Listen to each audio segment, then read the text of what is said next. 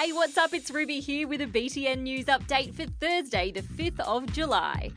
First up, lucky for us here in Oz, mozzie bites aren't all that bad.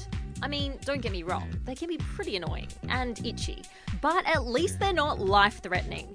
In some African, Southeast Asian and South American countries, though, it's a very different story.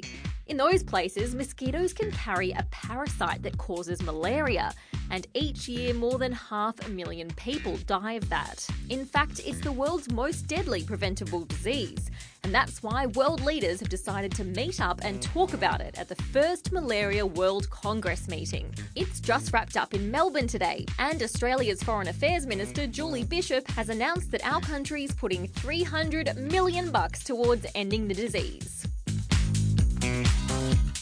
Today is the 4th of July. Okay, I know what you're thinking. You just said it was the 5th of July. The 4th of July was yesterday. But in the US, it's the 4th of July right now. And that's a public holiday known as Independence Day, aka the day when Americans declared they were no longer part of the British Empire. People celebrate Independence Day kind of like we celebrate Australia Day, with fireworks, parades. But Independence Day has this other thing too, hot dog eating contests, and they're kinda gross. Joey Chestnut won the big comp this year, putting on a record-setting performance, downing 74 dogs in just 10 minutes. Ugh.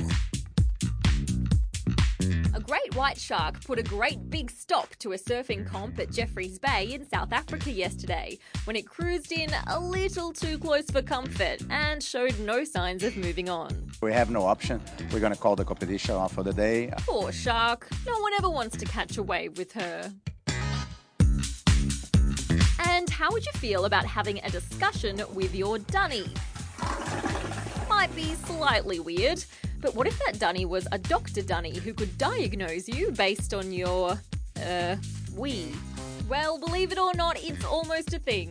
A new smart toilet is being developed that detects things like hormones or drugs in urine and can send the results to your phone. It won't be available anytime soon though. Researchers reckon it's still 10 to 20 years away. And that's all the news I've got for you today, but as always, I'll be back with more tomorrow.